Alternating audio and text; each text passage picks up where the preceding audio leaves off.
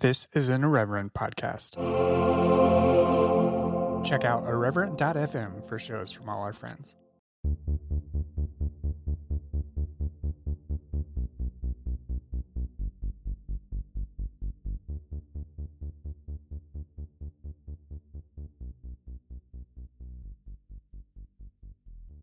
Hello and welcome to Exvangelical. I'm your host, Blake Chastain. Last month, I flew down to Clearwater, Florida to participate on a panel with some amazing Exvangelical people. Catherine Brightbell, Chris Stroop, Akiko Ross, David Wheeler, and Julie Ingersoll. You'll hear from each of them in turn. The event was called the Exvangelical Community Roundtable, and it explored what Chris termed the paths, prospects, and projects of our community. I was thankfully able to record the event, and I'm really happy to share it with you here. I'll pop in occasionally with some introductory interludes, but for the most part this follows the flow of the event itself. Of course, here's your standard stuff I mentioned at the top. You can follow me on Twitter at brchastain. You can follow the show at ExVangelicalPod. You can join the Facebook group by searching for the group name Exvangelical on Facebook. There are a handful of introductory questions that we ask you to fill out. You can like the show on Facebook as well at facebook.com/exvangelicalpod. You can also buy merch over at exvangelicalpodcast.com/shop. And you can support my Patreon as well at patreon.com/exvangelicalpod. All of these people that participated on the panel also have amazing work out there as well, and I've listed all of that in the show notes. You can support Chris directly on Patreon. Catherine has an organization that she works for. David Wheeler does great journalism. Julie Ingersoll does great academic work, and Akiko is amazing on Twitter and elsewhere. All right, everyone, let's get straight to it. Hi, everyone, and welcome to the first Exvangelical Community Roundtable. I'm really very happy to be here with this group of commentators. We'd also like to recognize a few guests in the audience, the journalist and novelist Josiah Hess, Alessandra Ragusan, Amanda E.K., and Ryan Connell as well, who are also doing their own tour through the states. Before we get into the individual discussions here, I'd like to talk a little bit about the term Exvangelical. The podcast, which I host, started just over 2 years ago in July 2016. Since that time, the term has become quite popular in describing people who have had lived experiences within evangelicalism, but for a variety of reasons were either forced out of their evangelical communities or left. The reasons for people leaving are, to be a little cheeky, and this is an insider type group, the reasons are legion, to be honest. Some may leave because their theology became too liberal for their gatekeepers of their church or denominations, or over issues such as biblical literalism, matters of social justice, institutional racism, or anti-LGBTQ bias. Some may leave because of instances of racism. Some may leave because they are gay, queer, or trans, and they're not accepted as they are. The reasons are never pat, and they are always personal. And leaving evangelicalism has profound consequences for the individual. They may lose family, friends, and even their livelihood. The trauma this causes in the life of the exvangelical is real. That is why I've been so encouraged by the community that has grown and expanded online over the past few years. Thanks to social media and podcasts, we've been able to find like-minded people who have deconstructed their fundamentalist experiences and are forging new paths forward. The Exvangelical Facebook group has over 3,000 members, and the Exvangelical hashtag receives tens of thousands of impressions on Twitter each day. Other hashtags, such as the one that Chris started, Empty the Pews, see similar engagement. Exvangelical is a repudiation of evangelicalism. It affirms what evangelicalism condemns. We embrace moral and religious autonomy. We embrace the LGBT community fully, are thoroughly feminist, denounce the role of white supremacy in society in general, and white evangelicalism in particular. We seek to be aware of the intersectionality of our work and build up one another's individual projects. There's no requisite theological creed. You will find progressive Christians, atheists, agnostics, Wiccans, and other spiritual expressions within this community. And equal respect and understanding is expected because it's our shared sociocultural heritage that binds us together. We have much in common and much to learn from one another. I believe one of the most effective ways to advocate and express evangelical experience is through stories. And today you're going to hear stories about life inside and outside the evangelical subculture, told through personal narratives, academic study, investigative journalism, and legislative work. Thanks for coming. Now let's get into it.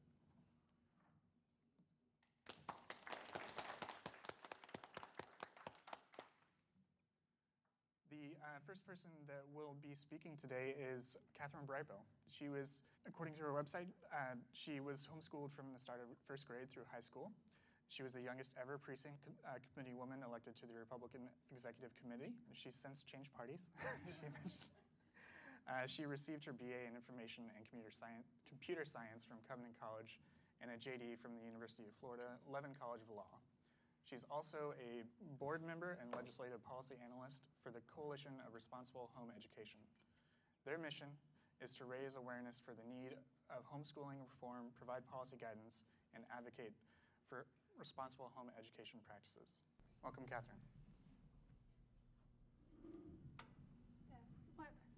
Is this turned on? I think what I wanted to do today, and thanks for everybody for coming out, is kind of talk a little bit about the history of the homeschool movement by kind of telling the story of how my family got involved, because it's fairly similar to the experiences that other people have. And every homeschool story is different. Everybody's experiences are different, but there's a lot of commonalities. In the last few years, in contacting with other homeschool alumni from around the country, we realized that we had all the same stories, same cultural experiences, despite being spread out around the country in like very different backgrounds and families. Because of the way that the homeschool movement percolates these ideas through books, through conventions, through speakers. And so the homeschool movement in a lot of ways was one of the big driving forces in radicalizing the religious right and driving evangelicalism even farther into conservatism, farther into the religious right, political right, because of intentional strategy by the religious right movement leaders within the homeschool movement to use homeschooling to create soldiers in the culture war. The idea of arrows and quiver, in the quiverful theology, which is the idea if you should have lots of kids to create more people to take over government. So to tell a little bit of my story, my parents started homeschooling in 1986, which was right when I was starting first grade.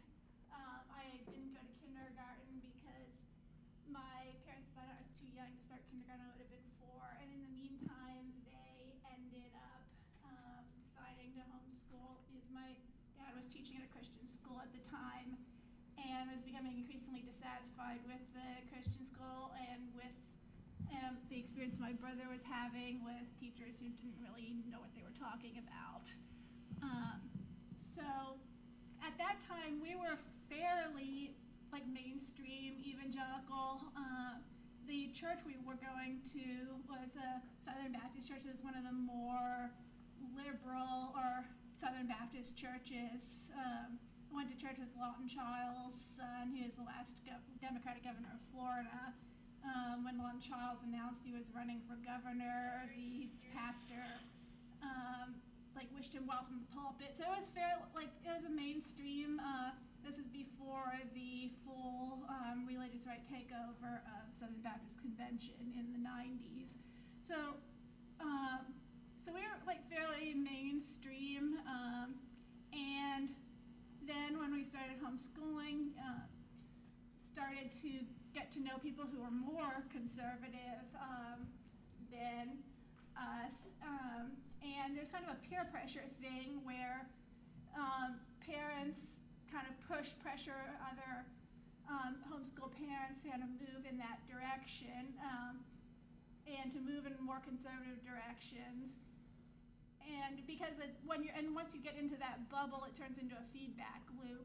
So even though my parents were much more liberal in terms of like the homeschool community, we were around people who wore like the ankle-length denim jumpers, and that kind of dragged us into that more conservative direction, because of that peer pressure. The culture was that more that way. And what my parents didn't know at the time, because they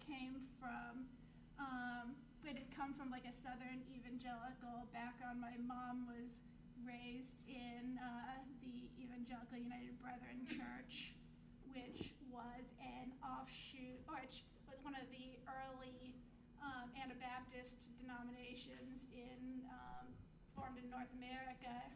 And my dad grew up in what became the ELCA. So they didn't have the background, the language to recognize that the people that were pushing the homeschool movement were different, like that they were using evangelical terms, they were using those kind of Christian terms that are used all across like American Christianity, but we're using them in redefining the terms in different ways to be more conservative and to push this idea of using children and using families to take over like American government.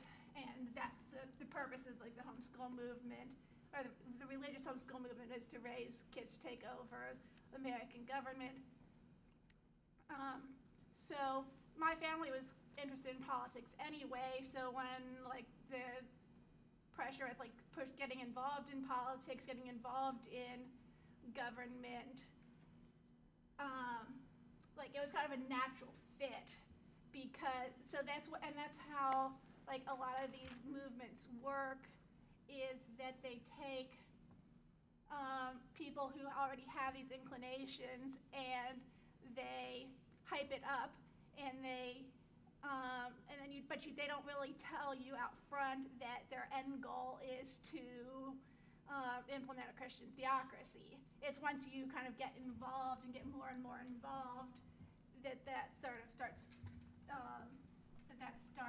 unfolding, and by that point you're in thick with it, and it seems like it's normal because that's what everybody around you is talking about and believing. So we ended up getting involved in Operation Rescue in the early 90s because some of our homeschool friends were leaders in like National Operation Rescue, running the youth Operation Rescue programs. And so since we were friends with them from homeschooling, they kind of nudged us along in that way to get involved, which is a fairly common thing where with homeschooling, when you get into those more extreme movements, it's because you know other homeschoolers who are involved, and they kind of start talking it up and encouraging you to get involved. So by the time I was 13, I'd been arrested like 3 different times in 2 different states with Operation Rescue. I'd spoken at Operation Rescue events, did like interpretive dances at Operation Rescue rallies, and they were sold the idea, and they especially targeted the youth, this idea that you are going to be the future leaders and you're going to take over the country, and this is your first step and your first training in taking over. And it's a very kind of heady experience because they took these young idealistic kids and they sold us this idea that we were already leaders, which is interesting. I learned in reading about ISIS that they actually use a very similar tactic in giving extreme responsibilities to young kids in order to get them fully engaged in the movement. so, so my parents were more, my parents believed in educating their daughters, which is not always the case. So my sister and I went to college. My parents always encouraged an education. My parents discouraged early marriage. So in certain ways, we were kind of outsiders, even as we were in thick with the movement, because the culture around us is pushing the idea that you should marry at like 18, 19, 20, that girls shouldn't get an education. And that, so going off to college and getting those, even though I went to Christian college, I went to Covenant College, I had professors who intentionally kind of debunked a lot of the Christian history myths that were taught in like the Bob Jones or Rebecca, these very conservative Christian history textbooks, and kind of opened my eyes to how much those textbooks had lied to me about everything. And so this is also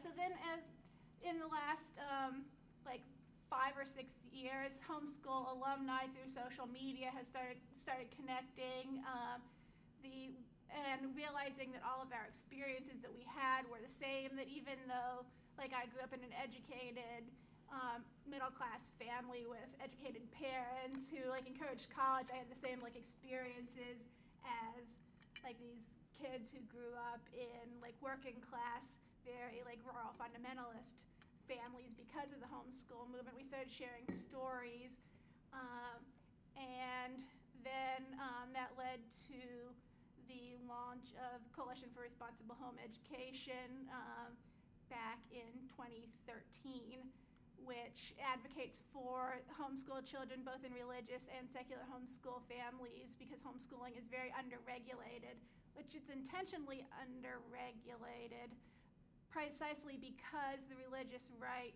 didn't want anyone looking into what they were doing. So we've been trying to undo basically a 30-year-long game of using the homeschool movement, of setting up all of these laws that were intentionally designed to fly under the radar in order to create soldiers for Christ and take over the American government, which is kind of where we are right now. And so, so I guess with that, I will hand it off. Hi there, Blake here. Just popping in to mention that at this point, Catherine handed the mic over to Chris Stroop. Longtime listeners to the show know Chris. Chris has been on the show twice and is an active partner in building evangelical community and conversation. He's an academic and a journalist whose work covering the religious right has been published in Religion Dispatches, Playboy, Foreign Policy, and most recently Dame Magazine. And with that context, let's return to Chris. I'm not very tech savvy, even though I am kind of known as a Twitter personality. That sort of accidentally happened, but it's helped us to build the evangelical community, which we're here to discuss and I think in some ways celebrate today. It's been very much the rise of the internet and social media that has allowed so many of us to connect with one another in recent years and to find the kinds of projects that other people are working on and to realize that so many of us have had very similar experiences. We called this event the Evangelical Community Paths, Projects, and Prospects. And I want to speak to sort of every point there today a little bit in kind of telling some of my own story and then moving into, what evangelicals are doing now and what some things I think we could be pursuing can be for the future. And I'll just say up front, I think we want to organize more of these kinds of in-person, offline events. I think that building a community that exists outside of Twitter and outside the internet in general would be a good thing. So we kind of hoped that by hosting something like this, it might encourage people who are, from this area to connect more locally, and that things might sort of, start to snowball from there. And I know that Josiah Hessa and the group that's here with him today, they're planning to do a lot of events in different localities right now as they're touring the country as part of his launch of his second book in the Carnality series, which is a psychological horror series about the history of evangelicalism. I mean, it's remarkable. I've read the first book in the series. The second book is just out. I would highly recommend it. So that's one project that I want to highlight. And I didn't know that he was out there in Denver doing all this stuff until about a year ago, when I think the online ex-evangelical community really started expanding.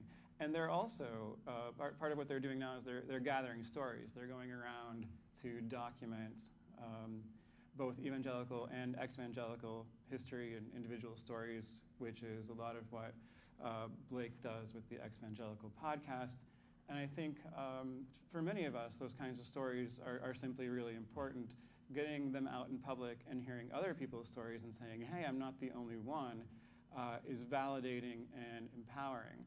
And I mean, many people have left hardline conservative religious communities, oppressive, abusive communities over the years. But to be able to connect with others is something that hasn't always been available. It's often a really isolating process. And part of what I've done in helping to build ex-evangelical community has been to create and promote certain hashtags. And so often when you see these hashtags, when they trend and people really start to pick up on them, you see a lot of people saying, oh, you had that experience too? I thought I was the only one. So I think that that's really important.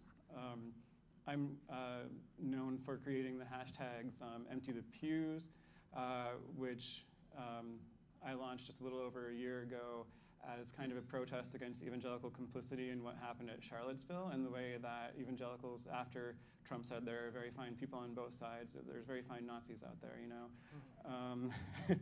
that evangelicals were either silent on that or immediately went to his defense. I mean, Robert Jeffress said on TV shortly after that Trump didn't have a racist bone in his body, which is just, utter bullshit, like extreme, extreme gaslighting.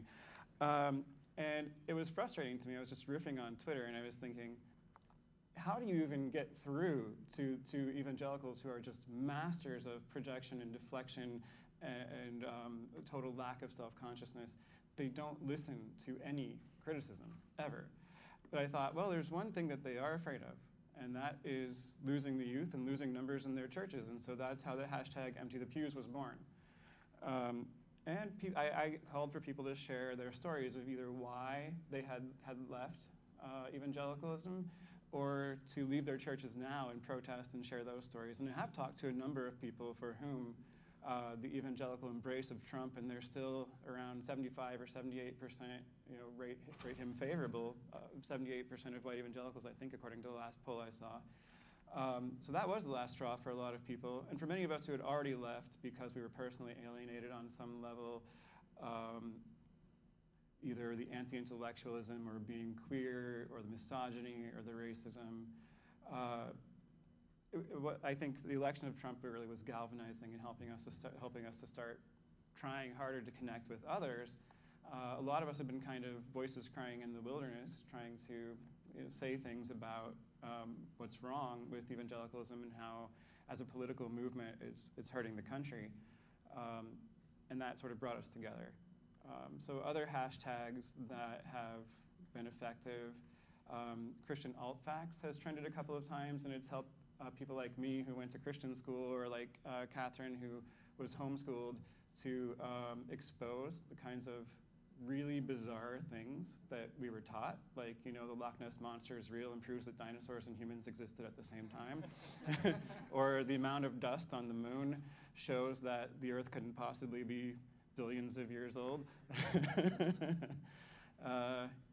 Yeah, never with references to peer-reviewed literature, I wonder why. But anyway, so that was kind of a good one. And rapture anxiety was another one where a lot of people were like, oh, I thought I was the only one who grew up terrified that I was going to be left behind and have to survive the tribulation, which, by the way, that's a huge theme in Josiah Hess's literary work, which everyone should read.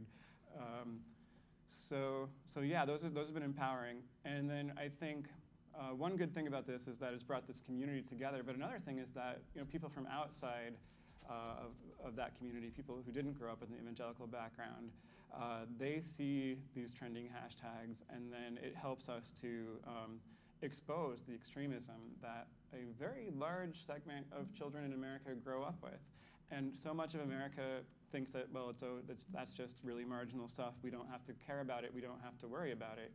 But, it's not marginal. It's the vast majority of evangelicals, and there has been a radicalization, particularly since the 1980s, that Catherine has been a part of. My family was kind of a part of, too. So when it comes to, our prospects, I think, for me personally, the goals of the ex-evangelical movement, I certainly share with Blake both the idea that collecting stories and getting those stories out there has immense value, and I think it has immense value in two ways. I mean, one is for us because it's very healing, though sometimes it can be triggering.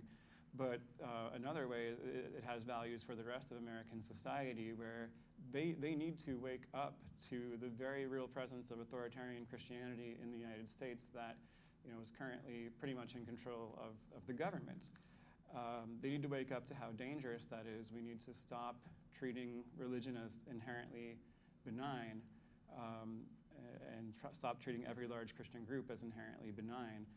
So if we get the public to listen to our stories, if we can become stakeholders in national conversations about evangelicals, we can start to change the media narrative, which has been so shaped in their favor thanks to their maneuvering with events like The Gathering, and thanks to the kind of charisma of fake moderates like Russell Moore.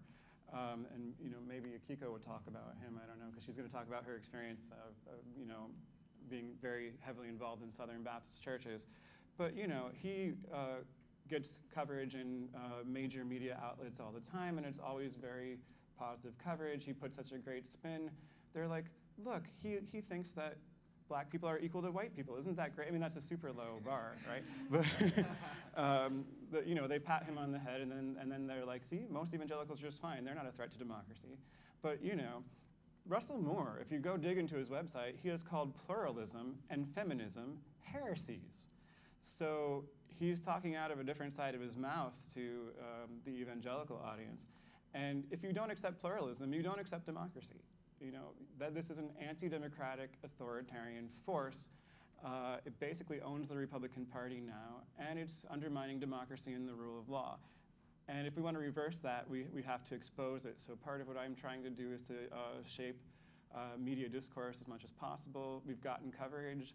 Ex-evangelicals have gotten coverage in Newsweek, in The Guardian. So we're making some strides in that regard. So I guess that's what I really wanted to say about prospects, and I've highlighted a couple of projects. Another one that I'm doing is just my own blog. It's called Not Your Mission Field, and you can find it at chrisstroop.com. I have an ex-evangelical conversations series there, which is part of where I get other people's stories, and then I also do analytical essays, or I would call them autoethnographic, because they combine elements of autobiography with sociological analysis, right? So I situate my own experiences, which helps to draw people in these broader tendencies.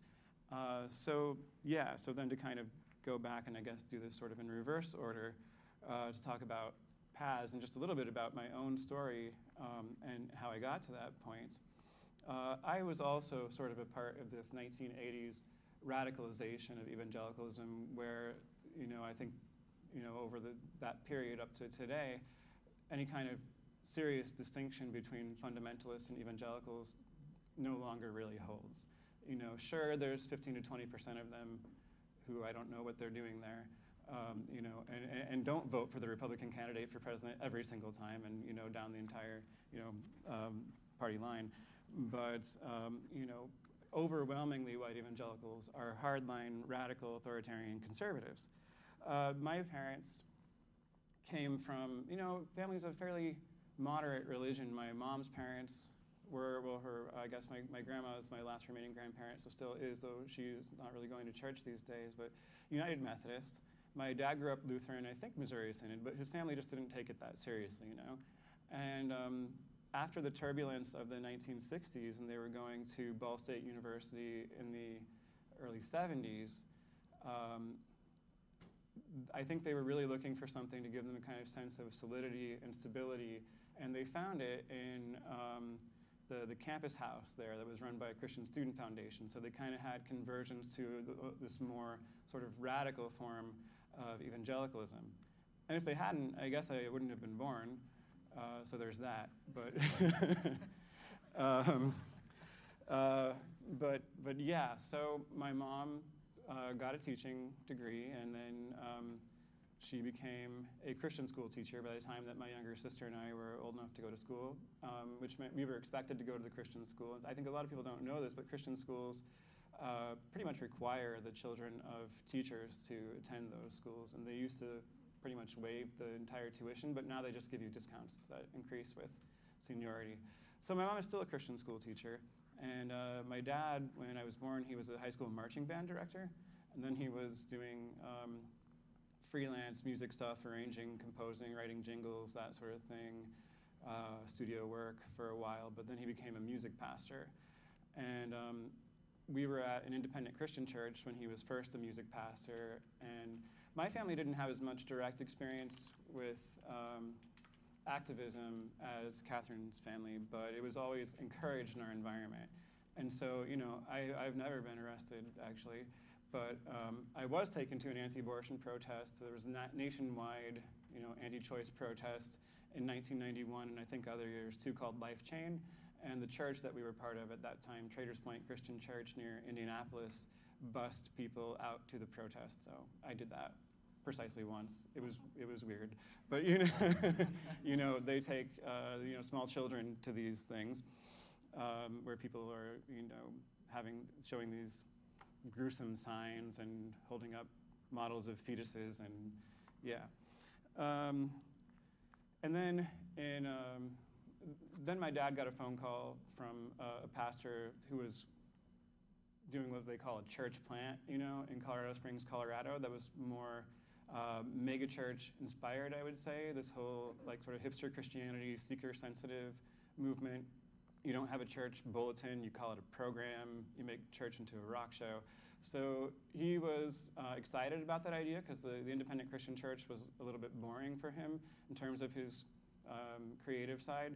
So we moved the family to Colorado Springs in 1993, which is also the year that Focus on the Family moved there.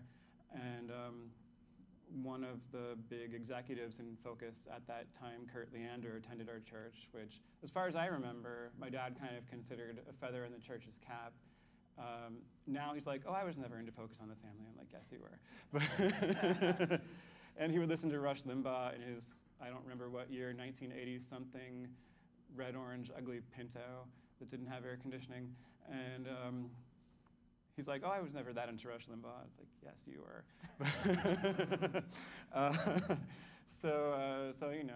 The Christian school there was even more extreme. Colorado Springs Christian School. I remember getting yelled at by a red-faced lunch lady once because she overheard me calling humans primates, and I was like, "It doesn't mean we evolved. It's just a biological classification." Because I was a super nerdy 7th grader, but nope, she was having none of that. Anyway, because that pastor, classic case, sort of went on a power trip, and I don't have all the details because evangelicals are always super vague about these things, purposefully. Apparently was abusing his authority, didn't want to submit to an elder board, threatened the job security of my dad and the youth pastor, a guy named Marty Longcore, who was also from Indiana. So they wrote a strongly worded, but I'm sure very, very vague, though I still hope to find it someday, letter to the missionary church, basically complaining about his abuses, and then they, also through the umbrella organization of the missionary church, decided to go back to Indiana and start their own church plant. So we went back, and I went back to Heritage Christian School in Indianapolis, which is where I graduated from. That church plant failed, and some of the people blamed my dad for not tithing a full 10% of his salary, which was ugly because he didn't make very much and couldn't really afford to. but that's obviously why it failed. You didn't have enough faith. So that definitely shaped my experience of Christianity, but my deconstruction really started when I was about 16 years old. I read the entire Bible through for the first time, and I couldn't make certain things hold together, and I didn't like this, divinely ordained genocide that I was reading about in the Old Testament. And so I went and talked to our then pastor, who later also became a Bible teacher at that school, Marcus Warner, who was big into spiritual warfare, and told him about my doubts, and he seemed very sympathetic, and everyone thought he was a real intellectual in our community. And so he gave me some apologetics book to read, not one of the famous ones. It was in question and answer format, and I can't remember what it was, but it wasn't Lee Strobel or Josh McDowell or anybody like that. And I read it, and the answers still seemed kind of too pat for me to resolve all these issues that I had with taking the Bible as inerrant and literal, contradictions. And so I went back, and then of course the problem was with me, right? So that's where I started to experience serious spiritual abuse. I was obviously harboring sin in my life. That's the phrase that he used, because if I weren't, I would be able to read the Bible through the Holy Spirit and to see that it's of course inerrant. How could it be otherwise? So it was my fault, and then this led to a lot of anxiety and doubt through the rest of high school. Maybe Calvinism is true and I'm just part of the reprobate. There was the time that I thought I'd committed the unpardonable sin and had a palpable lump of anxiety in my chest for a week until certain people in my community managed to convince me that since you want to repent, obviously you can repent. So you must not have blasphemed the Holy Spirit. Great. So, I kind of went on that way, becoming increasingly progressive, but mostly just simulating with my family, because it's very hard to make that sort of break with your family, and the people in your community and the social cost that comes with that for almost the next 2 decades or so. I mean, it was only when I was 35 that I first published a really scathing piece of commentary that was critical of evangelicalism, and I published it on Religion Dispatches, and then it was picked up by Salon and Alternet, so it got a lot of play, and that created a really rough couple of years with some of the people in my family. My aunt yelled at me for hurting my mom. My sister yelled at me for hurting my mom. They said I'm attacking everything they stand for, because you can't just be attacking homophobia. You have to be attacking everything, everything. And had a couple of very awkward years of very difficult conversations with my mom that also involved me ultimately telling her that I'm queer, which she did not initially take well, but I'm fortunate in the sense that it has, led to a place where my mom actually respects my boundaries now. And I mean, they knew that I wasn't going to church for years, and my mom kept saying, church is a great place to make friends. Well, she doesn't do that anymore, thankfully. And my dad had already really he was a safe person to talk to, because unlike most evangelicals, he's not really threatened by difference. So, I was still in that kind of place where I sure wished that I had more people who'd had similar experiences to talk to, and then Trump happened, and then hashtags happened, and that's my story. I think The next panelist we heard from was Akiko Ross. Akiko had spent 40 years in the Southern Baptist Church before ultimately leaving after the rise of Donald Trump and the support she saw for him inside the church. Her story is incredible, and any further introduction I would try to provide would not really do it justice. At the tail end of the Q&A session, she mentions that she will have some more coming out in the future, and I, for one, cannot wait to read it. Here's Akiko. I go by Akiko socially because I still work in the legal field. My story is not as complicated as theirs, and I don't have the academic credentials of anybody else on this panel, because I was raised by a Buddhist mother and an Air Force father who was Church of Christ. So if you don't know those two cultures, then you're unaware that both of those cultures prefer male children only. So when you grow up, and my mother had never wanted to be married or to have children, so she made sure she let me know from a very early age that she had gone to an abortion clinic to get rid of me, and my father stopped her and married her. So by the time I was 9, it was very ingrained that I was a very unwanted kid, and I wanted a place to belong. And I walk down the street to a VBS, a Southern Baptist BVS, where they welcome you. They welcome you with open arms. They tell you how much you are loved, and they accept you where you are, or so you think. So I start in with evangelicalism at a very early age, and I'm the only one in my family going. So I don't know about all the other things happening in the church, because my perspective is as a kid who's just being accepted in a group, and community becomes very important to me. But I was always a Democrat. I spent one brief year as a Republican, and my job for the Republican Party in Northwest Florida, I worked as a party hostess. So my job was to dress up in a gown and introduce powerful Republican men to each other and try to avoid them grabbing me every chance they got. So I ended my experiment with the Republican Party very early because of that. So when I'm a Democrat and a Christian, an evangelical Christian at the same time, it's the same kind of dichotomy I'm experiencing at home, where my father is trying to raise me as a boy, but I'm being told I can only do girl things. So I turned to drinking at a very young age, and I'm very, very good at hiding it, taking the thermos to school, and I can function perfectly fine because school is so very easy, and no one knows. Not even my closest friends would know. And because I am half Japanese, I don't share any of it. I'm all about keeping face, never losing face, never bringing dishonor on your family or your group or anything. So when things started happening, such as Roe v. Wade, I marched for Roe v. Wade as a preteen, but I don't tell anybody. I marched in the later 70s for a woman's right to have credit cards in her own name, and I fight with the local store to give me credit, insisting that my gender should not stop me. They give in because I show up every day for 4 weeks, and they finally give up. But when I start getting involved in a Southern Baptist church, it doesn't take me long to understand that women have a place in the church, but it's second place. It's always going to be second place. And the first thing you have to be able to put away is your intelligence. You have to put away your intellect. You have to be able to laugh at whatever some man says and be able to accept that he is always going to rule over you, that his opinion matters and yours doesn't if it disagrees with his. So you're pushed into early marriage because you're told.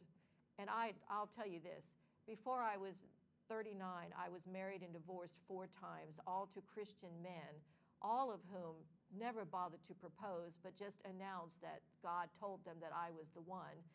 And I was so involved in the church that I did not see that I might have a say-so, that I had the ability to say no, and so I didn't. But by the time I was 39, I was already deconstructing without realizing it. I started in 1998. I had been a Baptist messenger for I don't know how many conventions, but the Page-Patterson Convention is the one that does me in. When they write the new statement on marriage, and when they basically tell you that women are only complements to men, that we cannot be leaders except over children in our home, I realize I'm still in a dichotomy that I am not fitting in. But I still try for years to fit in. But first I write a letter to the convention revoking my membership as a Southern Baptist. If you don't know this about that, they keep you on their rolls forever. They'll move you from church to church, but they will not remove you unless you tell them to. So I did it. I kept attending Baptist churches, but I stopped tithing in 1998. And I thought that would disqualify me from the teaching and the leading I was able to do, but it didn't, because there is a dearth of leadership in the Baptist church, especially when it comes to leading women and children, which is, by the way, the only areas you can lead as a woman. I began in singles ministry, but could not lead a class on my own because I needed to have a man lead with me, and began to realize very quickly how little those men knew how to teach, that they had positions just because they were men, not because they knew how to reach people. So I began to form women's groups and realized my groups were getting bigger and bigger, and the men's groups were not growing. And when I was asked, I would say, You have got to be able to talk to people and make a connection. And if you're not able to connect to them where they are, they don't care what you have to say. So my Bible studies became more about self-esteem and raising yourself up to see yourself as being an equal to a man. Now, I could do this through the church because they never looked at what I was teaching. I had been involved for so long, they no longer really had any oversight as long as I was addressing only women. But what I was beginning to see and began to alarm me through the 80s, 90s, and then by the 2000s were I was dealing with women that were depressed, anxious, unhappy, wanting to work at more fulfilling jobs, but being told that their jobs were to have children, raise children, stay home, have more children. You can have a little teaching job on the side if you want, but you can't go into any fields that matter. So we didn't have women professors, women lawyers, women scientists. We didn't see any of that until lately. This is a younger generation of people up here whose evangelicalism has told them to make an army that takes over these jobs. But I come from a generation where women were not to do any of that. So I stopped my education for my husbands so they could have their educations, including putting one through for a second degree and then having him leave. So my youngest child, who is sitting here, was diagnosed with a progressive disorder when she was 5. And the women of my church came to me to ask me very sweetly, what unconfessed sin did I have that I wanted to share in order to heal her? And my response was, don't you believe that God made everybody? Do you think he makes mistakes? Because I don't believe that there would be mistakes, and I don't think anybody on the planet is a mistake, including her. So my journey was a slow one. It was like when you drop a frog into cold water and then turn up the heat. The frog will die before the frog ever realizes he needs to jump out. I didn't realize I needed to jump out. And then the 2015 election cycle started. And I noticed that my friends going back 40 and 50 years were suddenly on this Trump train. And I couldn't understand how, and I would start to have conversations with them.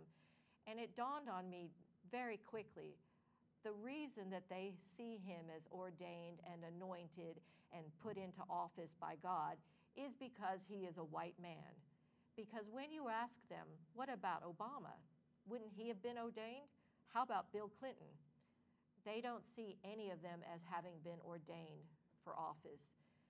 And then I got to hear about something that I'd never heard before called the Cyrus prophecy, where you can use an evil man to do the bidding of God and for the betterment of the country.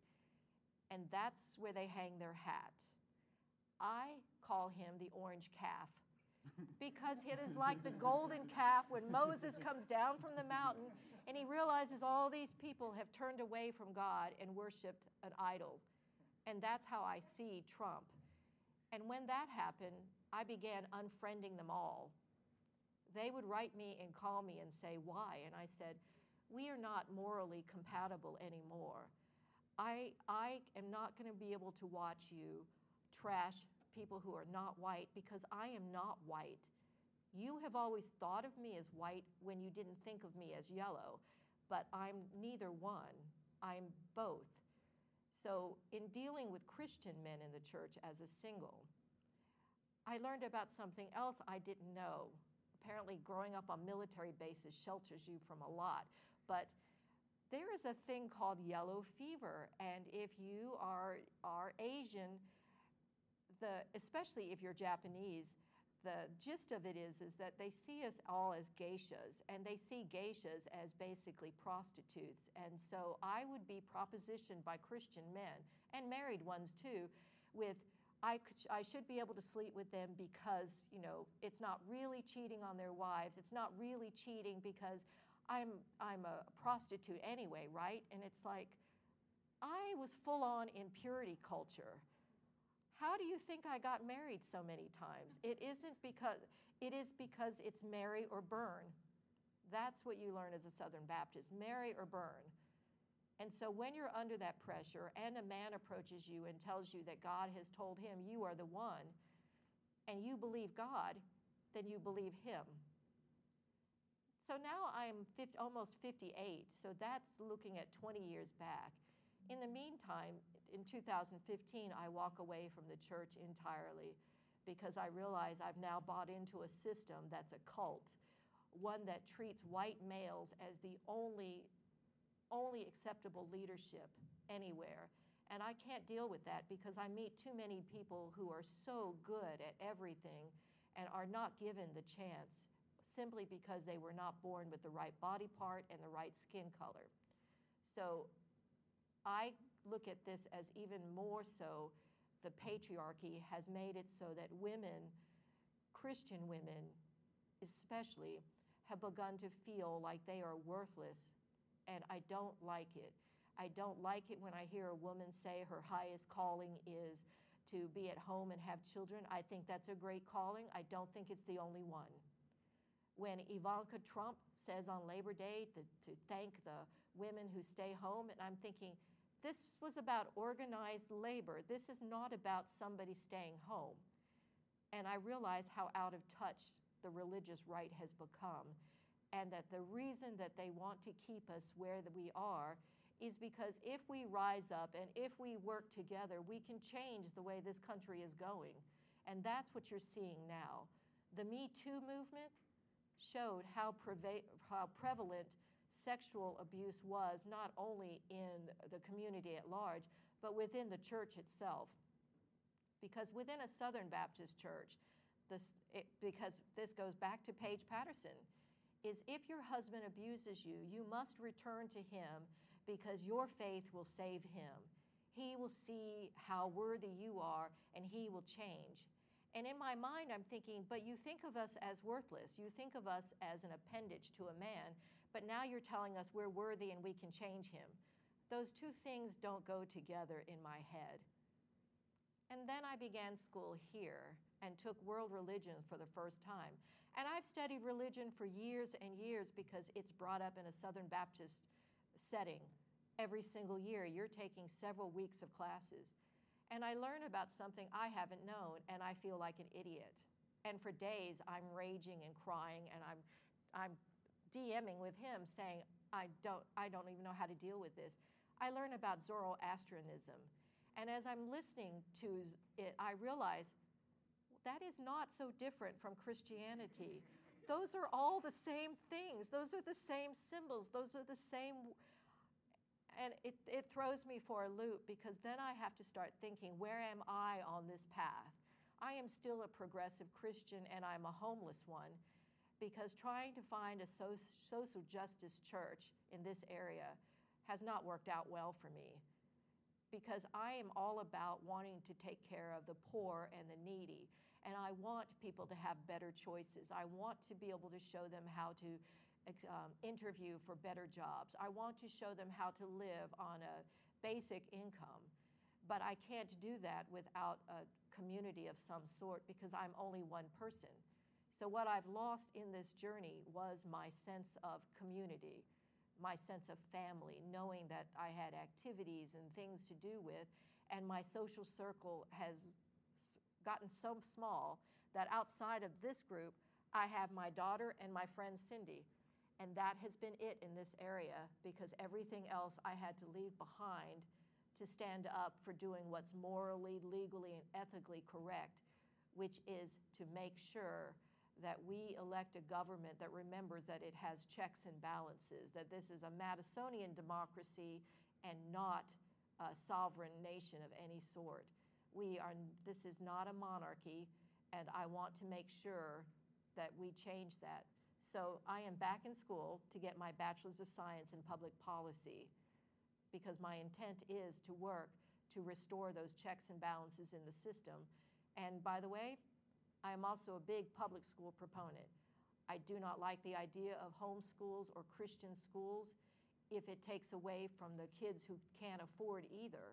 Not everyone can have a parent to stay home and take care of them and put them through school, and not everybody can afford to pay for school. So I want a public option that works for most people because I want them educated too. And that's my story.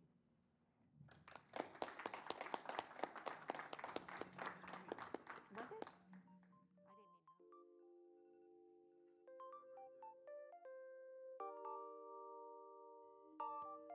Our next speaker was David Wheeler. David is a professor of journalism at the University of Tampa and received his undergraduate degree from Asbury University in Wilmore, Kentucky. He was also a member of the faculty there for a time. He's written for CNN, The Atlantic, and the New York Times, including pieces related to the realities of being LGBTQ on Christian campuses, as well as the changing academic landscapes of evangelical colleges and elsewhere. Here's David. So my name is David Wheeler. I am a journalism professor at the University of Tampa, and I am a fugitive from the evangelical subculture. I'm a fugitive from an evangelical college, which was both my alma mater and my employer. I want to tell you a story about how this college degenerated in the from being a college that had a vibrant atmosphere where there was actual debate happening on real issues, and you were allowed to be at this evangelical college, which was at the time it was called Asbury College. Now it's Asbury University near Lexington, Kentucky. And when I was a student there was vibrant debate. There was a college Democrats club, as well as and that laugh is exactly what I'm talking about. It just sounds unbelievable. Yes. There was a college Democrats group in the 90s. I was there from 95 to 99. You could be a theological liberal. You could be a political liberal. And you could be part of the community.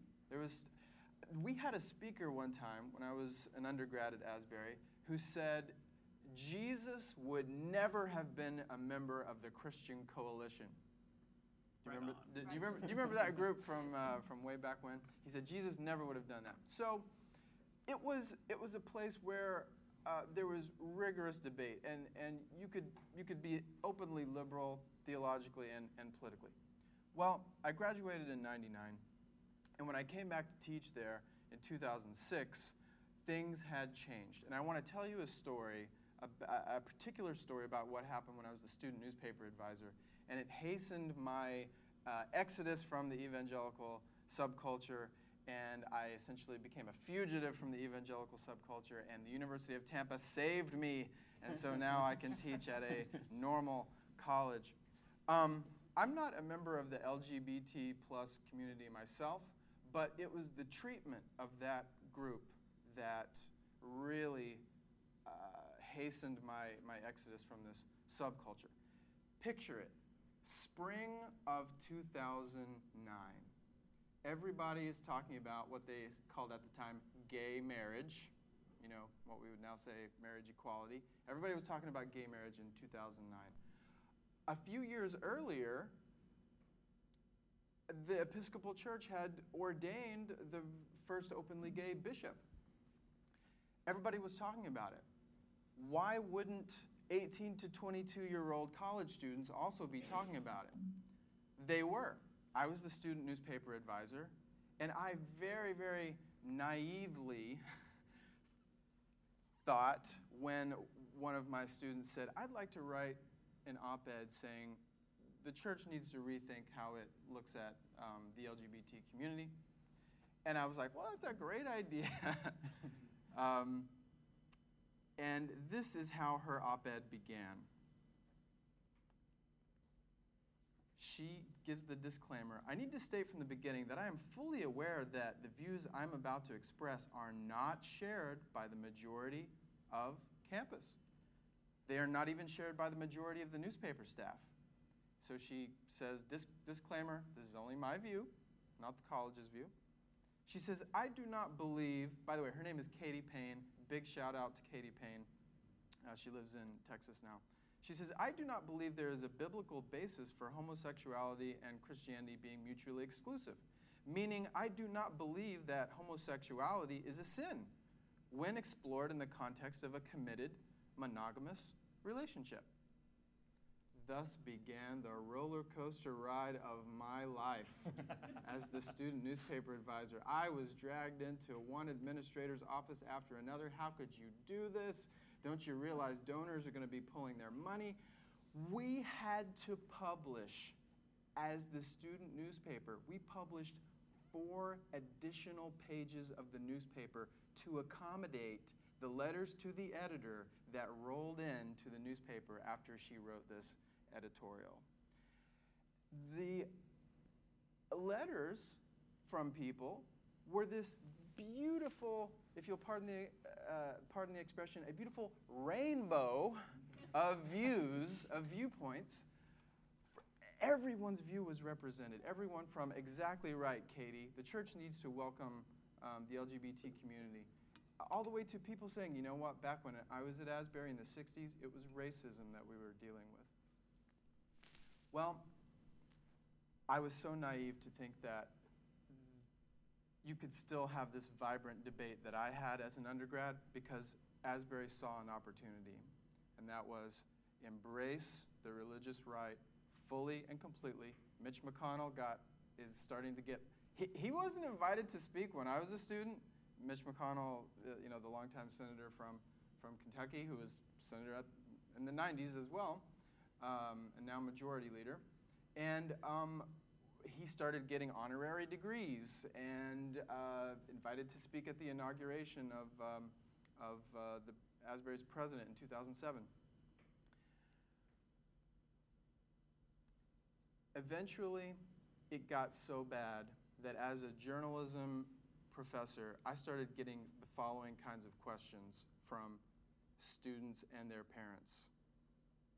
And of course, as we know, the decision for your kid to go to an evangelical college is a family decision. It's not just the kid's decision. It's the whole family comes and kicks the tires of this place they're going to send their kid to. And I would get questions like this.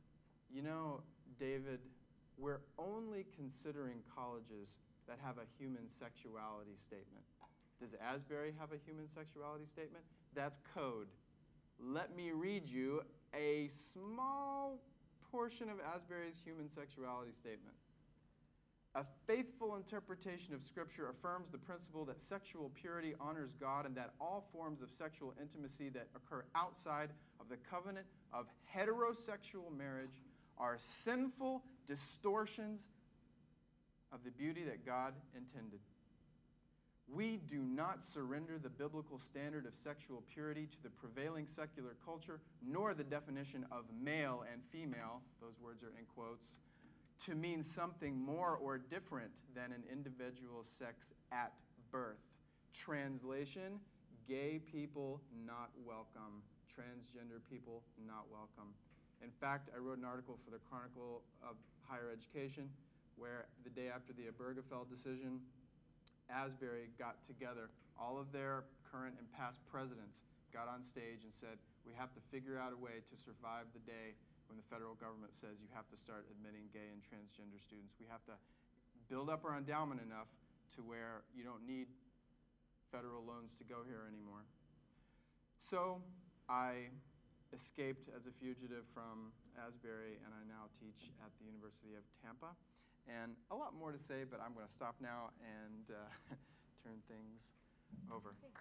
Can I use that? Our final panelist is Julie Ingersoll.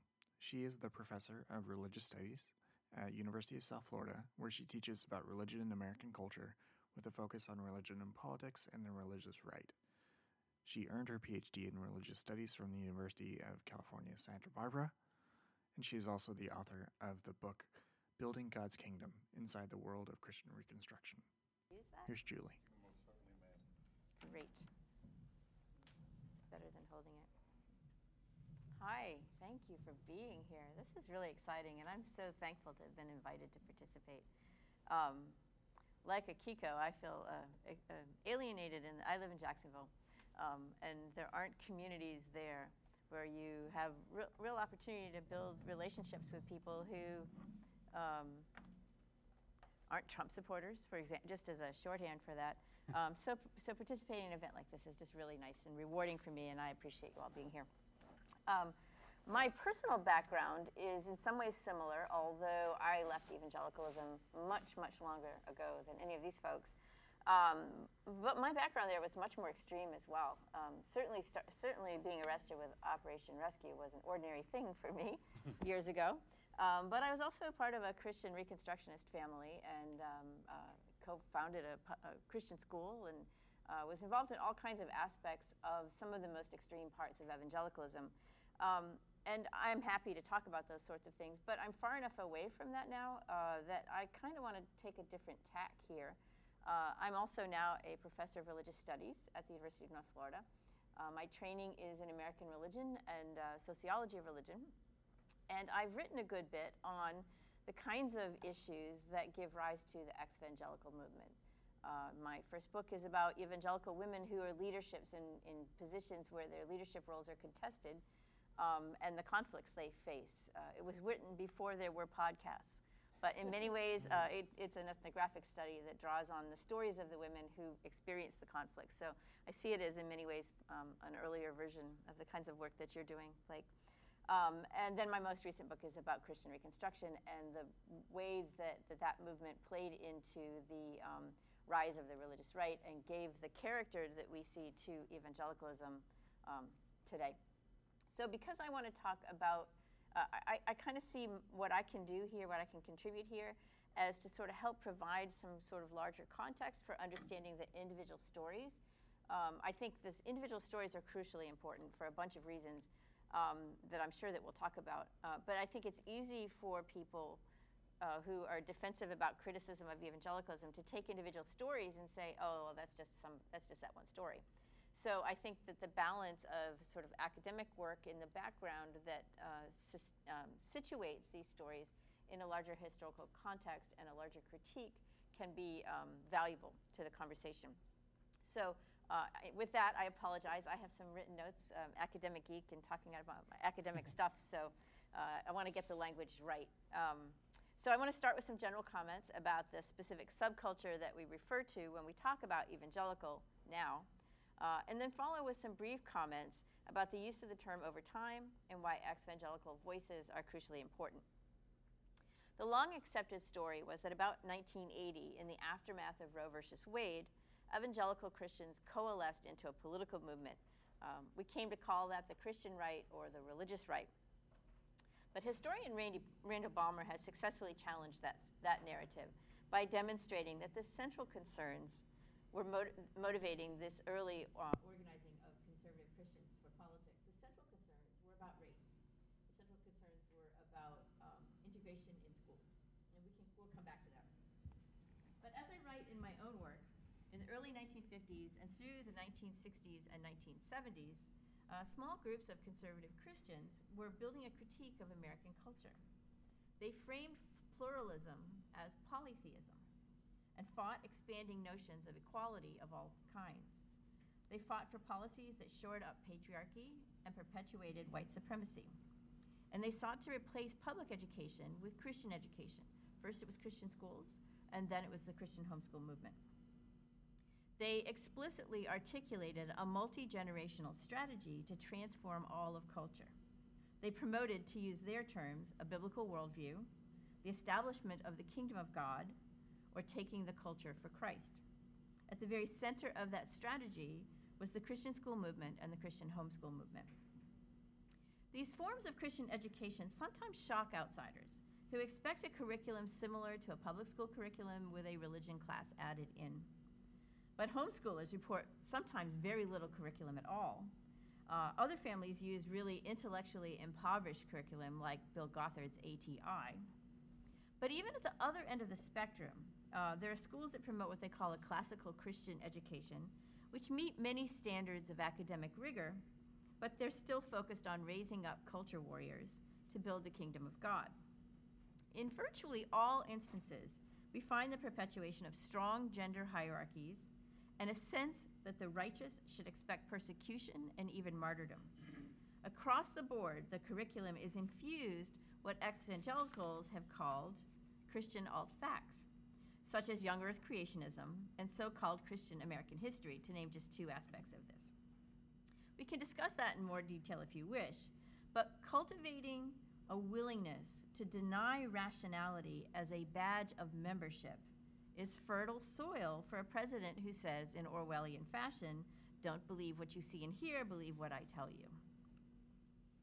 Turning to my second point, the term evangelical itself is contested in ways that matter. Protestantism in America goes back to the colonial era. Even what we might call revivalist Protestantism that gave rise to evangelicalism has deep roots. But while today's evangelicalism has long historical roots, it's also very much a product of the second half of the 20th century. The term evangelical has a multiplicity of meanings and a history that has been largely written by elite evangelicals themselves.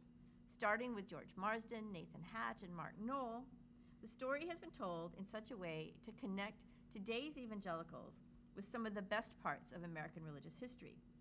They claim the 19th century social reform movements, including the fight for the right for women to vote, but not slavery.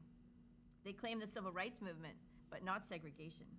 Slavery and segregation are framed as perversions of the tradition, not authentic parts of it. This is what scholars call an authenticity discourse. These ways in which evangelicalism are defined are self-serving. The boundaries can be moved at will to insulate quote-unquote authentic evangelicalism from critique. And while these authenticity discourses are common among insider elites who speak for the tradition, think academics, media representatives, journalists who seek out perspectives on evangelicalism, they're strategic and non-falsifiable, and they shouldn't satisfy scholars or journalists. So in my view, the evangelical movement is important for at least two reasons. First, when I left evangelicalism for so many years ago, there was no Facebook group or XV Twitter.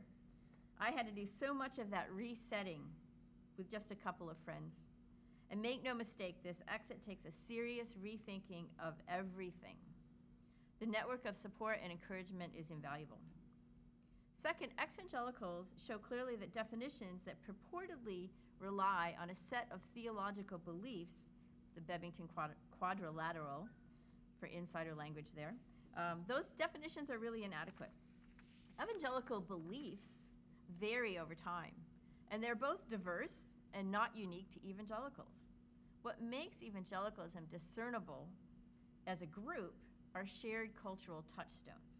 And today, those are largely not those preferred by the cultural elites who want to protect a respectable evangelicalism. Respectable is in quotes there too. There's a larger significance to this because evangelicals, especially a few of you, are really good at social media, organizing, blogging, podcasting, and even scholarship. XVs are now challenging that self-serving narrative in really important ways. They're pointing out the problems in the tradition and directly challenging the efforts to promote it and protect it from critique. So I think that the work specifically that Chris does with regard to putting an alternative reading of the evangelical tradition out there in public is crucially important. So those are my comments. Thanks again for being here. I'm pretty sure John Fee hates me for that. Oh, good. And in this final section here is our questions from the audience section. We get to have some good dialogue with members of the audience, and I hope you enjoy this final bit of the show. I will mention that the audio quality here is a little rougher because our audio tech had disappeared for whatever reason. So sorry about that, but hopefully you can understand and hear the questions well. Thank you. I apologize for reading, but when you want to get the... It didn't sound like you were reading. It was great. All right. Thank you to the panelists for your wonderful stories and insights. We want to actually open up everything to a panel discussion now, as well as to questions from the audience. First off, I think our sound tech is gone, and also the wireless mic doesn't record. So if you do have a question, I can sort of sneak this one as close as I can. If you want to come forward, if you have a question for the panel. Anybody? Yeah, that's totally fine. Maybe I'll even just sit down. Sure. You guys can all see me from here. Are any of you aware of a significant field of study regarding religious trauma, specifically the aspect of eternal torture in hell, and like we've been talking about with rapture anxiety? I've spoken with one psychologist, Valerie Tarico, who talks about the way that evangelical culture kind of robs you of your ability to rationalize and trust your own thoughts and instincts. But outside of the conversation that I've had with her and some of her writing, I'm not aware of a very broad research that's been done, papers that have been written, people who are experts in this field. And I was wondering if some of you, as people that are, various connections to academia, are aware. Is this anything that has any momentum behind it, this field of study? Sorry, go ahead. There's actually a really old book called Living in the Shadow of a Second Coming, which is terrific on this written by a historian. So I don't know of any work in psychology per se, but certainly in history, American religious history and sociology, there's some. I'm doing some now working on persecution and martyrdom narratives and the way that end times fiction plays into that sort of stuff. But there is some out there from historical and sociological perspectives I know of. In terms of psychology, I don't know much beyond Marlene Winell and Valerie Tarico, but Joshua Grubbs is a social psychologist and ex-evangelical, and his undergraduate alma mater is Liberty University. And he and at least one of his grad students are now doing some related research there. And he would also be a good person to ask about the research that's out there. There's one other person that I'm aware of that is doing this on a more individual basis. Her name is Teresa Pascual Mateos, and she's written books about spiritual trauma and religious trauma, and is also doing more private work. And she also runs the Mystic Soul Project, so she is centered a lot on, that is a person of color centered conference that she puts together and is working on, but she does write a lot. It's not always tied specifically to evangelicalism. She has a spiritual background that includes some evangelicalism, but also includes experience within Catholicism and other places too. But there are some people, even on those individual levels, that are doing that within their personal psychological practices, as well as like building out their own programs and events. So, great question. Earlier this week, a coalition of conservative evangelicals released a statement on social justice. I'm curious if any of you are familiar with this particular, familiar with it, and could speak to any of the statements that were said. I can speak to that. I just actually recorded a podcast episode where we broke down, translated, deconstructed the whole thing. Do I need the microphone? Yes. Thursday night, I recorded a podcast episode of this new podcast called Kitchen Table Cult. It's hosted by Hannah Ettinger and Kieran Darkwater. Many of you may know Kieran Darkwater's autostraddle piece about Christofascism. It really helped to popularize the term Christofascism, and it was, a very detailed accounting of some of the things that Catherine described about her own experience. So that was really fun, oddly enough, because that statement is terrible. But it basically starts off in language that sounds kind of nice to draw people in, although you can see where it's going if you're familiar with the subculture. But it ends up very much blaming victims for speaking out about oppression. It's really quite blatantly racist by the last couple of segments in there that, maybe they hope people won't read that far or won't care by the time they read that far. It's also, I think, I don't know exactly how to assess the significance of it. There's only one person among the main signatories who could even be considered, maybe an A-lister among today's evangelicals, and that would be John MacArthur. And the rest of these guys are like, they're not even close to household names. But they've all blogged about it, or well, some of them did anyway, in very self-important ways. They're like, you guys, 14 men met at a coffee shop and decided that we have to issue a statement on social justice because there's so much heresy in the church, oh my gosh. So yeah, if you want to hear us go blow by blow, check out that episode of Kitchen Table called It's a Good Project. Give it your support if you can. Also, a lot of us had fun signing it with troll names. So I signed the statement as Lilith the Fallen from Sunnydale, California, which of course is the fictional city in California where Buffy the Vampire Slayer was set. But there were other fun names there, like Biggest Dickus and others, which I will probably not pronounce in public, but they seem to have deleted all of those now, unfortunately. But I think it's just really, it's a self-important thing that is not going to get much traction. They're like, you guys, we really want to be the next Nashville Statement. They're not the next Nashville Statement. And I'll add the one drafter of the statement is a pastor from Cape Coral that my family knows several families who go to the church. And when I showed my mom the statement and told her that Tom Askell is one of the drafters, she was like, how is he important enough to even do this? Because he's got this little tiny Reformed Baptist church. It's Southern Baptist, but he really spends all of his time complaining about the Southern Baptist Convention. So they should be like Orthodox Presbyterian, but they are hung up on baptism. So it's very, very patriarchal. And I don't want to go into personal stories, but he's very controlled his daughter's courtships and endorsed the stay-at-home daughter movement.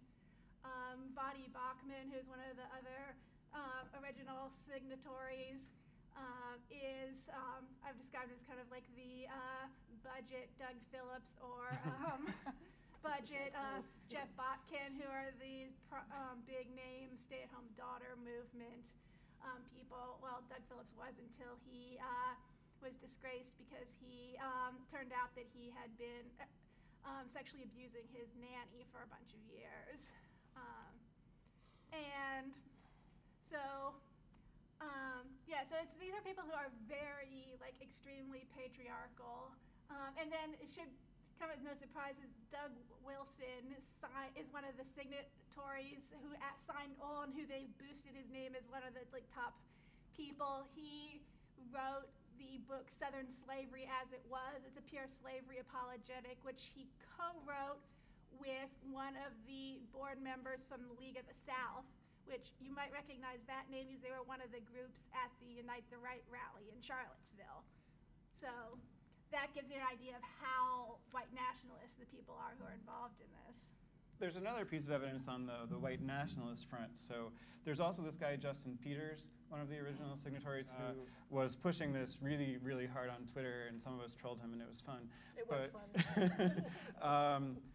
He, weirdly, in the midst of these conversations, suddenly just had this tweet where he was bragging about knowing this Florida pastor who came to Florida from Africa and in fact had been on the police anti-terrorist unit in Rhodesia, fighting for white apartheid against Africans.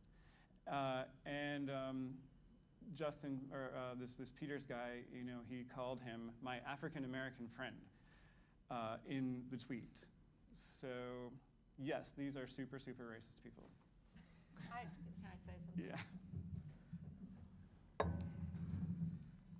Part of what I do in my day job is I examine people and their social media and their other writings and things that they do to develop a picture of their motivation for why they do what they do.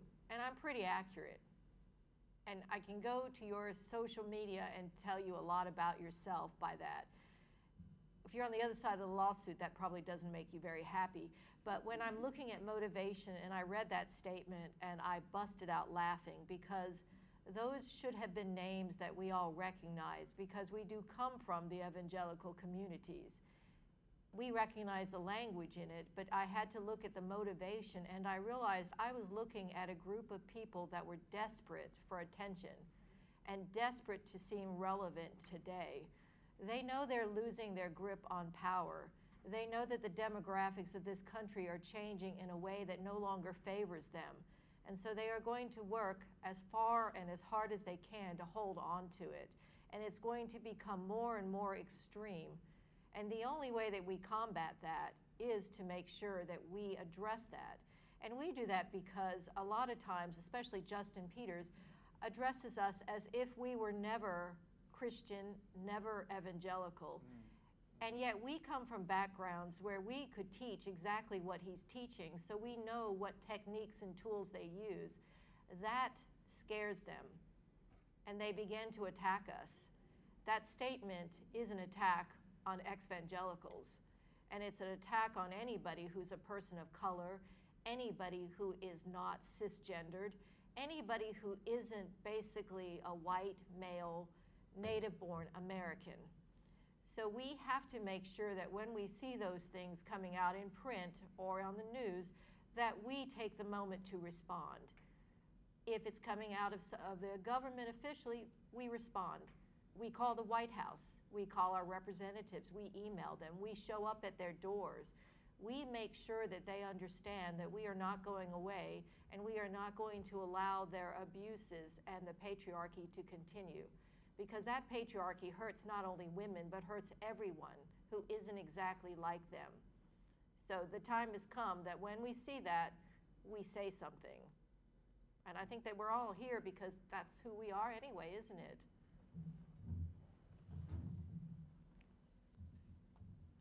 Go ahead. Touching off of that, if Trump does get indicted and he gets kicked out, we have to deal with Pence, which, in my opinion, is why we all left, and why we're here today. Do you have any goals or any plans to implement or any strategies that in case this happens that we can stop this besides painting all of our houses rainbows? Well, under the Article 2, there is a way that if it's an illegitimate presidency, that you can also remove everybody that was in office with him, all the heads of the departments, all the vice president, all of it goes down.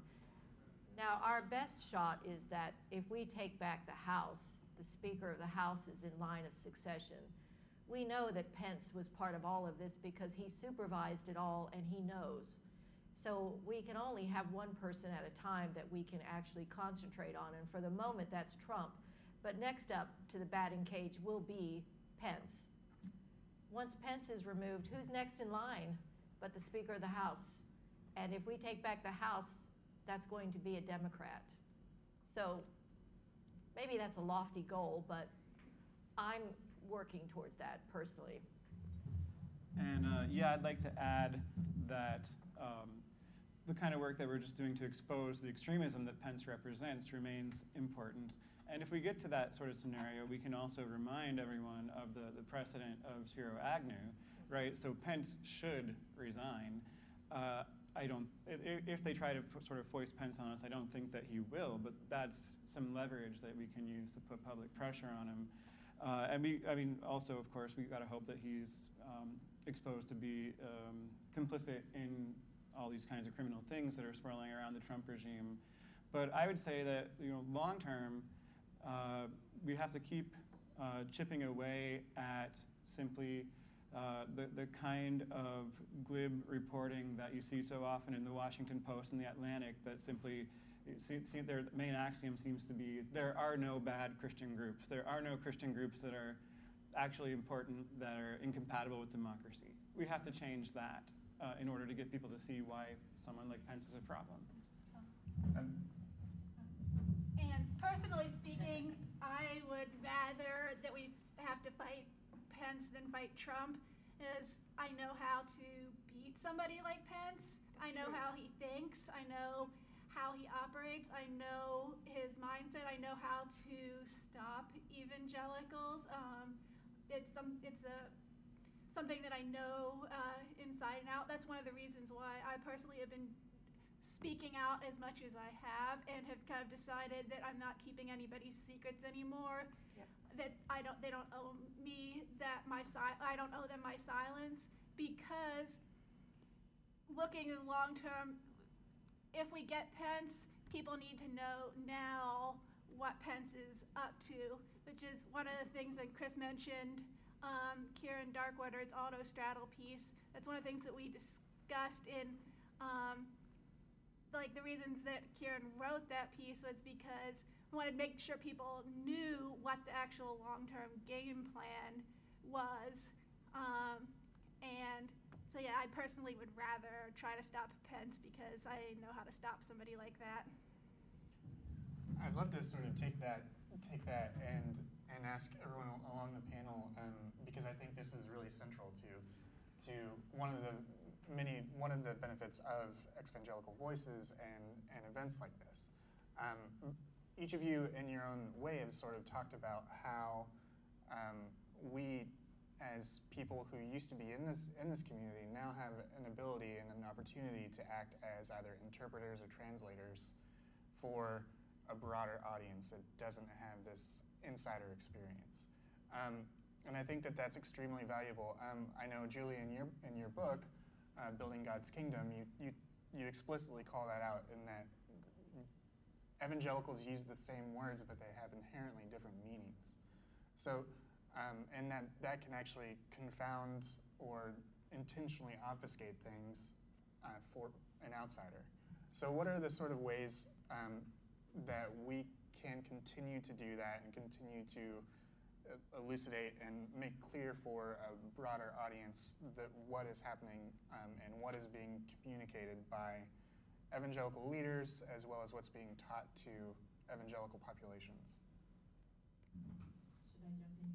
Sure. We all wanted in on the Mike Pence thing, so I'm gonna put the two together. Yeah. Because I think what Chris and Catherine said was really important, and we need to recognize that it took them about 50, 60 years of working to get to where they are. And this is a long-term fight. In terms of the skills and abilities that you mentioned, I personally feel a sense of obligation. I spent my 20s working with some folks that were doing some things that at the time seemed right to me, but now seem really, really wrong. And I feel like I have some damage that I'm obligated to try to undo. I do think we need to stay focused on the fact that this is a long-term battle. We don't have to go to an unlikely scenario of fighting down the line of succession with an impeachment to recognize that Mike Pence, either in 4 years or 8 years, is going to be a formidable Republican presidential candidate. I think he's got the religious right solidly behind him, and I think that many of the never-Trumper types will see his sitting back during this administration as a kind of thing of honor. So I think we've got to deal with Mike Pence regardless of what happens with the House of Representatives and everything else. All of that is to say there's a broad swath of Americans who support these folks. And it's going to take a long-term strategy. And I guess getting back to Blake's question, I think we all have to do what we can do. I write and speak and blog and talk. You podcast. People network, people write fiction. That's all I know how to do. That's it. I would just add, talk to journalists whenever possible. Cultivate relationships with journalists from different outlets. So if they reach out to you about something and it doesn't pan out, reach out to them every now and again, because this is how we get Exvangelical Voices represented in the media over time. Before Nina Burley of Newsweek quoted some of us and talked about our significance for the Trump era in Newsweek, I was, occasionally talking to her on the phone, emailing with her, I think, for a year and a half or so. And she was always really on board, and we had a good rapport.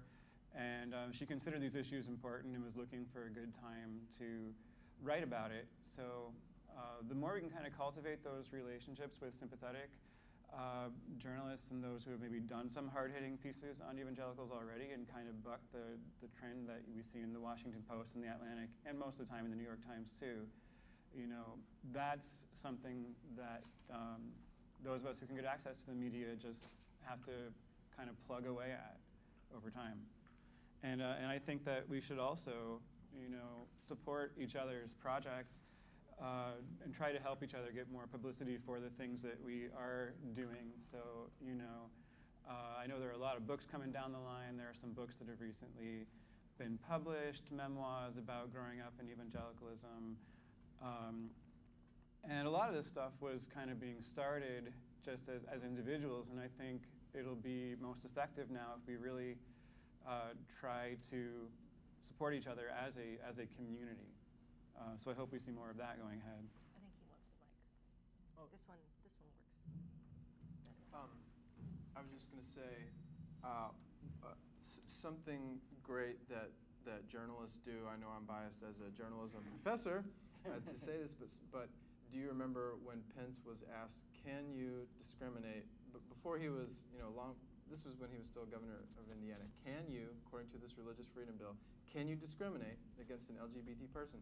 Oh, Hoosiers don't discriminate.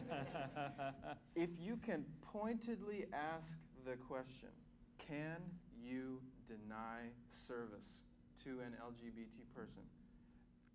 Asking those direct questions, because man, right now, like the evangelical colleges, they want their brand, they don't want their brand tainted by this discriminatory logo, so they sugarcoat things.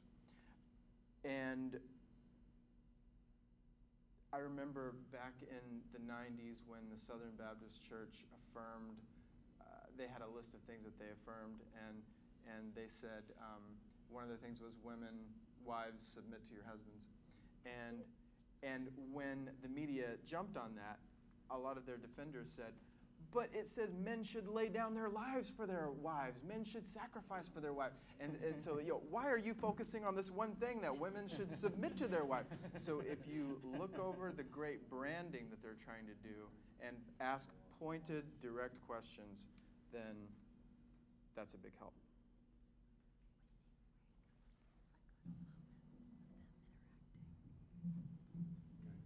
I think the other thing that's important is to document your own experiences, because we know from history that the evangelical movement rewrites their own history.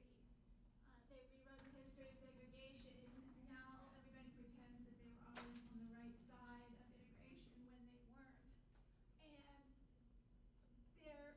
An interesting point now, since we know that history, we know that they've rewritten their history on women's rights, they've rewritten their history on segregation, and they're going to end up rewriting their history on LGBT issues. They're going to rewrite their history on other issues.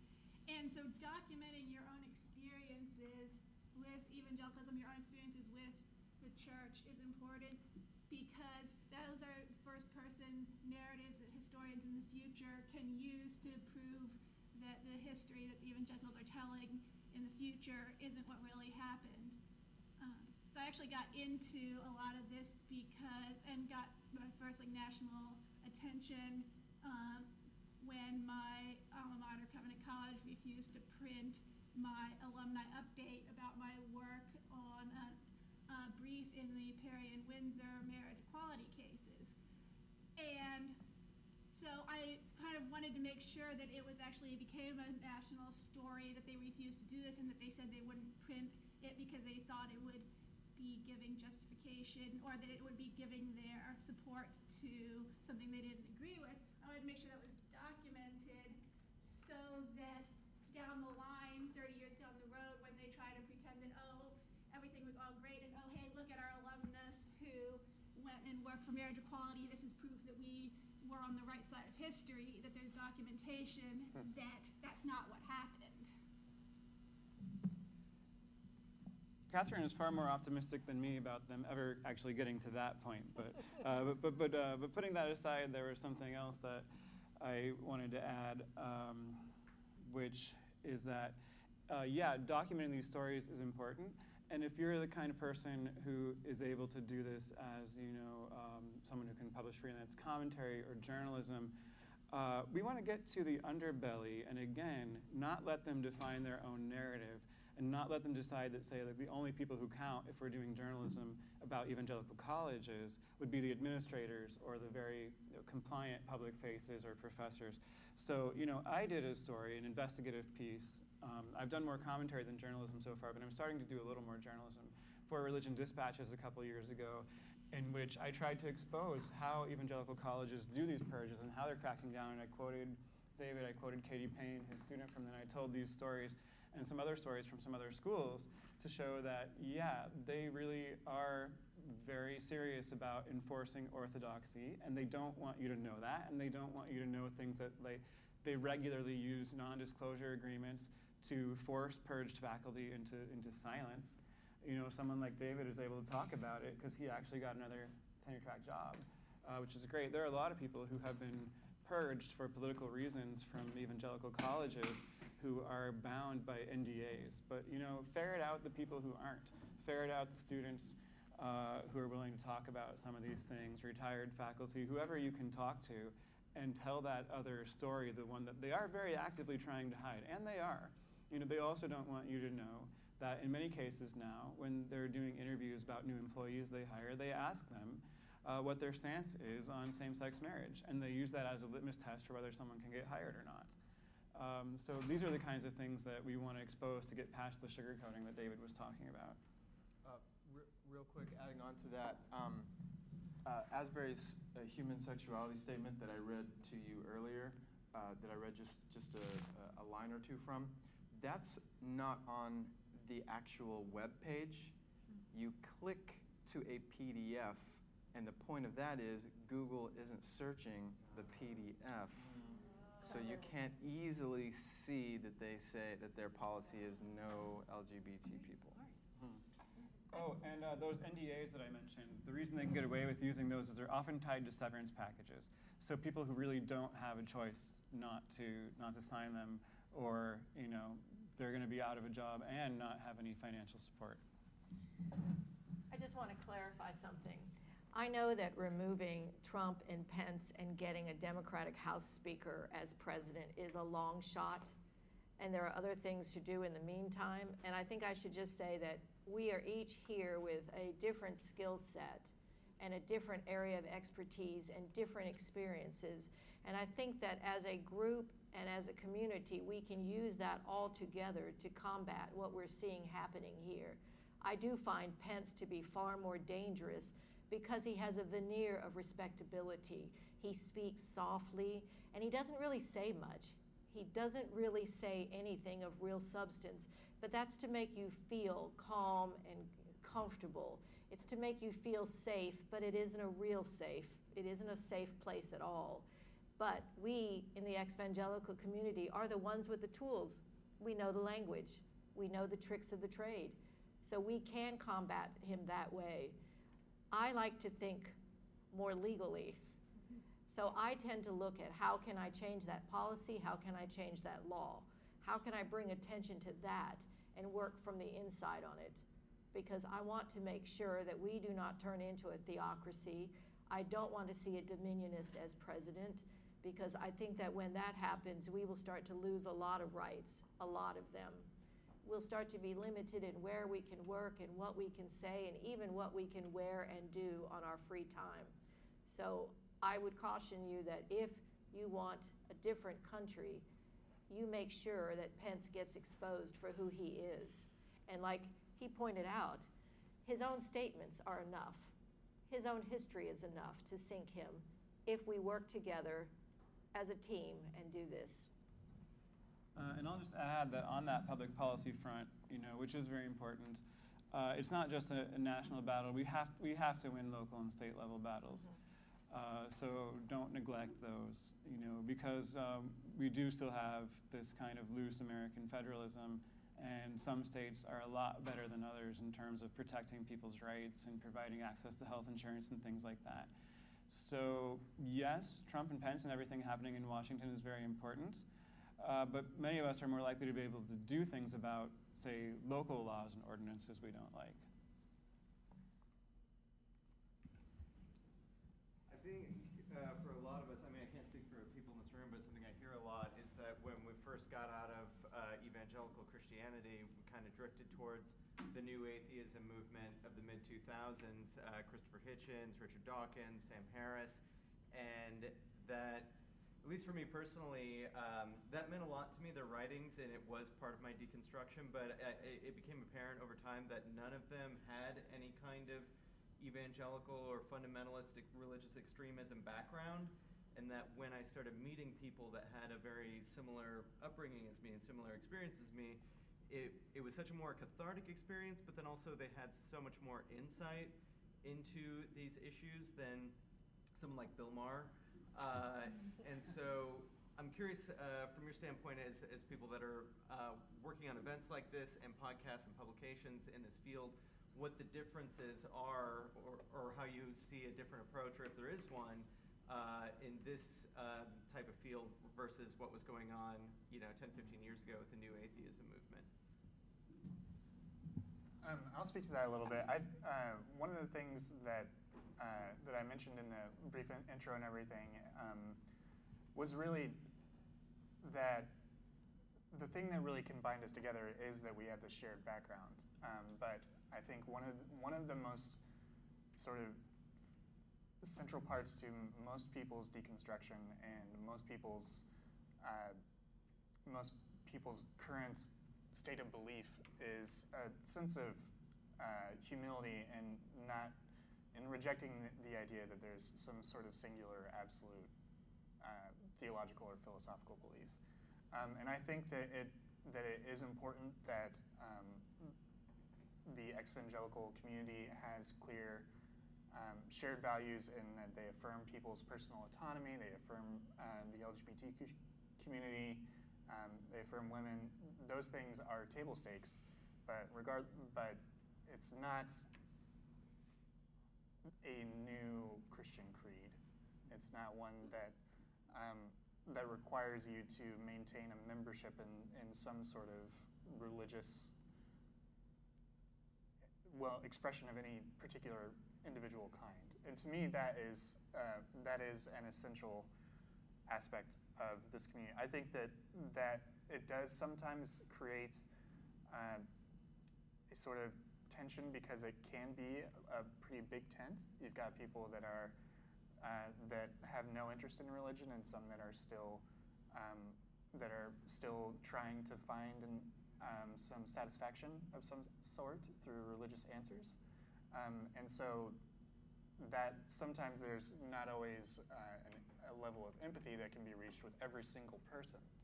But things, especially things like coming from very fundamentalist places, or just the continual conversation you have with people in our age demographic of people coming out of purity culture, I mean, that screws with people no matter what they believe now. So. I'd like to add that I think one of the problems with people like Bill Maher and Richard Dawkins, Sam Harris, and their willingness to say a lot about things that they haven't, not only they haven't lived, but they haven't even studied in detail or even tried to take seriously or study from the inside, is sort of exactly what's wrong with patriarchy and heteronormativity in general. And they absolutely don't see it in themselves, But now you've got Sam Harris embracing Grace Science 2.0, and honestly, no one should be surprised. So I'm totally over the new atheists. But coming from the homeschool alumni community, a lot of us have actually gotten burned by the new atheism world because they kind of treated our stories as just something to use to bludgeon religion, instead of as stories that are valid in and of themselves for the experiences that we had and lived through. I think it speaks to a broader issue of needing to respect the stories of people who grew up in evangelicalism, who grew up in fundamentalism, who grew up in homeschool culture, because our lives, I mean, these are actual like lives we're talking about, and it's not just like at somebody's entertainment or somebody's talking point. And I think a lot of the homeschool alumni got burned early on after the launch of Homeschoolers Anonymous because we got burned by like the way that some of the new atheist figures tried to treat our stories.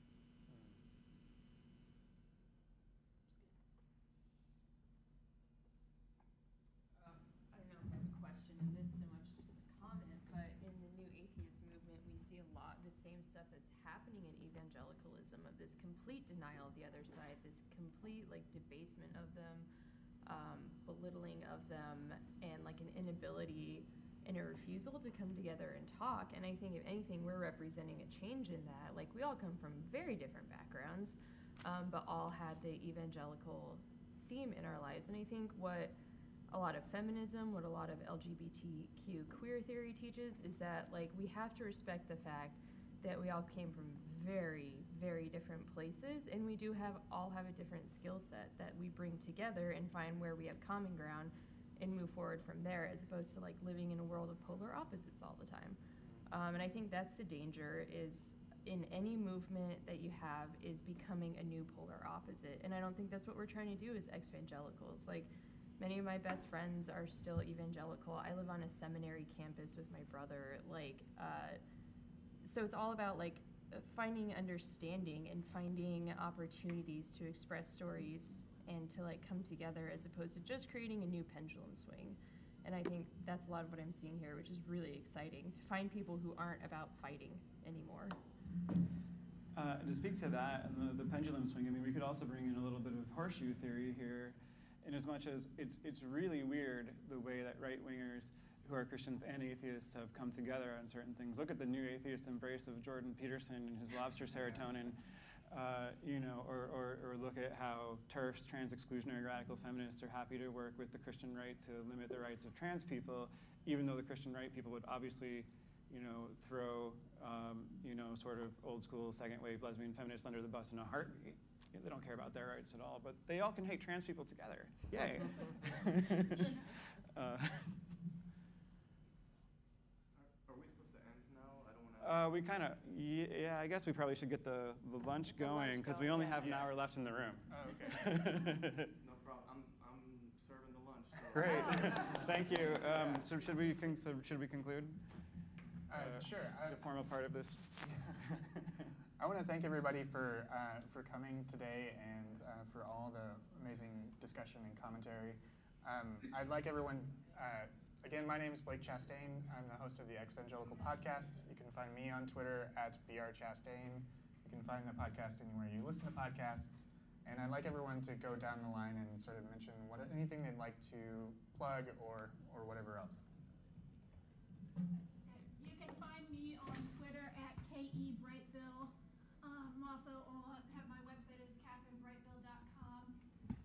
The Coalition for Responsible Home Education, the organization I helped found, is at responsiblehomeschooling.org. And we always need your support. Yeah, I'm Chris Stroop. I'm at C_Stroop. That's STROOP on Twitter. My website is chrisstroop.com. The blog is called Not Your Mission Field. I have a resources page there for deconstructing, or just people who come from evangelical backgrounds. I want to keep expanding it, both purely secular and religious kinds of resources for helping people from these backgrounds. I'm about to publish my 5th article in Playboy, online only, but you can also find me there. And I've got some commentary and journalism around different places. Please support my Patreon. You can find me on Twitter as Lily, 1L, Lily_warrior. I have a blog that I've shut down while I'm back in school, because 18 hours of school and 40 hours a week doesn't leave me time to do much. I do have a chapter coming out in a book on Christian women's experiences with divorce inside the evangelical church. I don't know when that publication date is, and I don't know what she's titling the book, but I do have a chapter that I've written in there.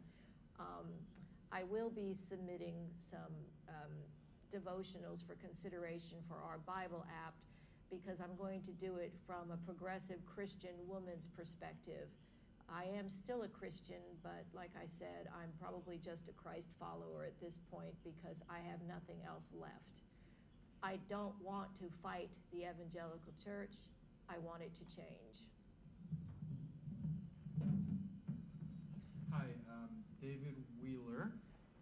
You can find me on Twitter at Wheeler Workshop. I write a lot for CNN and The Atlantic. I'm working on a satirical movie about what it's like to be a journalist in the Trump era. It's called... You are the enemy of the people. Yes, it's called When I Tell People I'm a Journalist. I have the trailer that I would love to show you. My name is Julie Ingersoll. I'm a professor of religious studies at the University of North Florida. You can find me on Twitter at Julie Ingersoll. That's JulieingerSoll.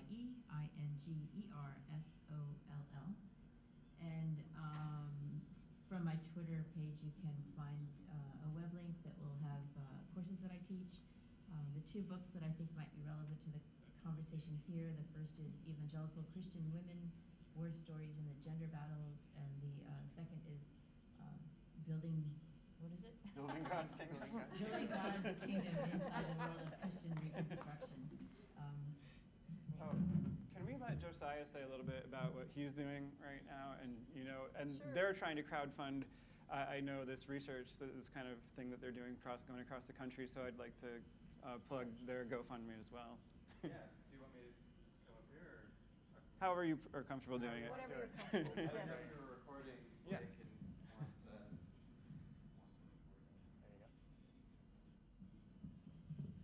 Hey, my name's Josiah. I'm a journalist and an author, and just put out my second book in the Carnality series, which is a series of historical fiction novels about evangelicalism in the second half of the 20th century.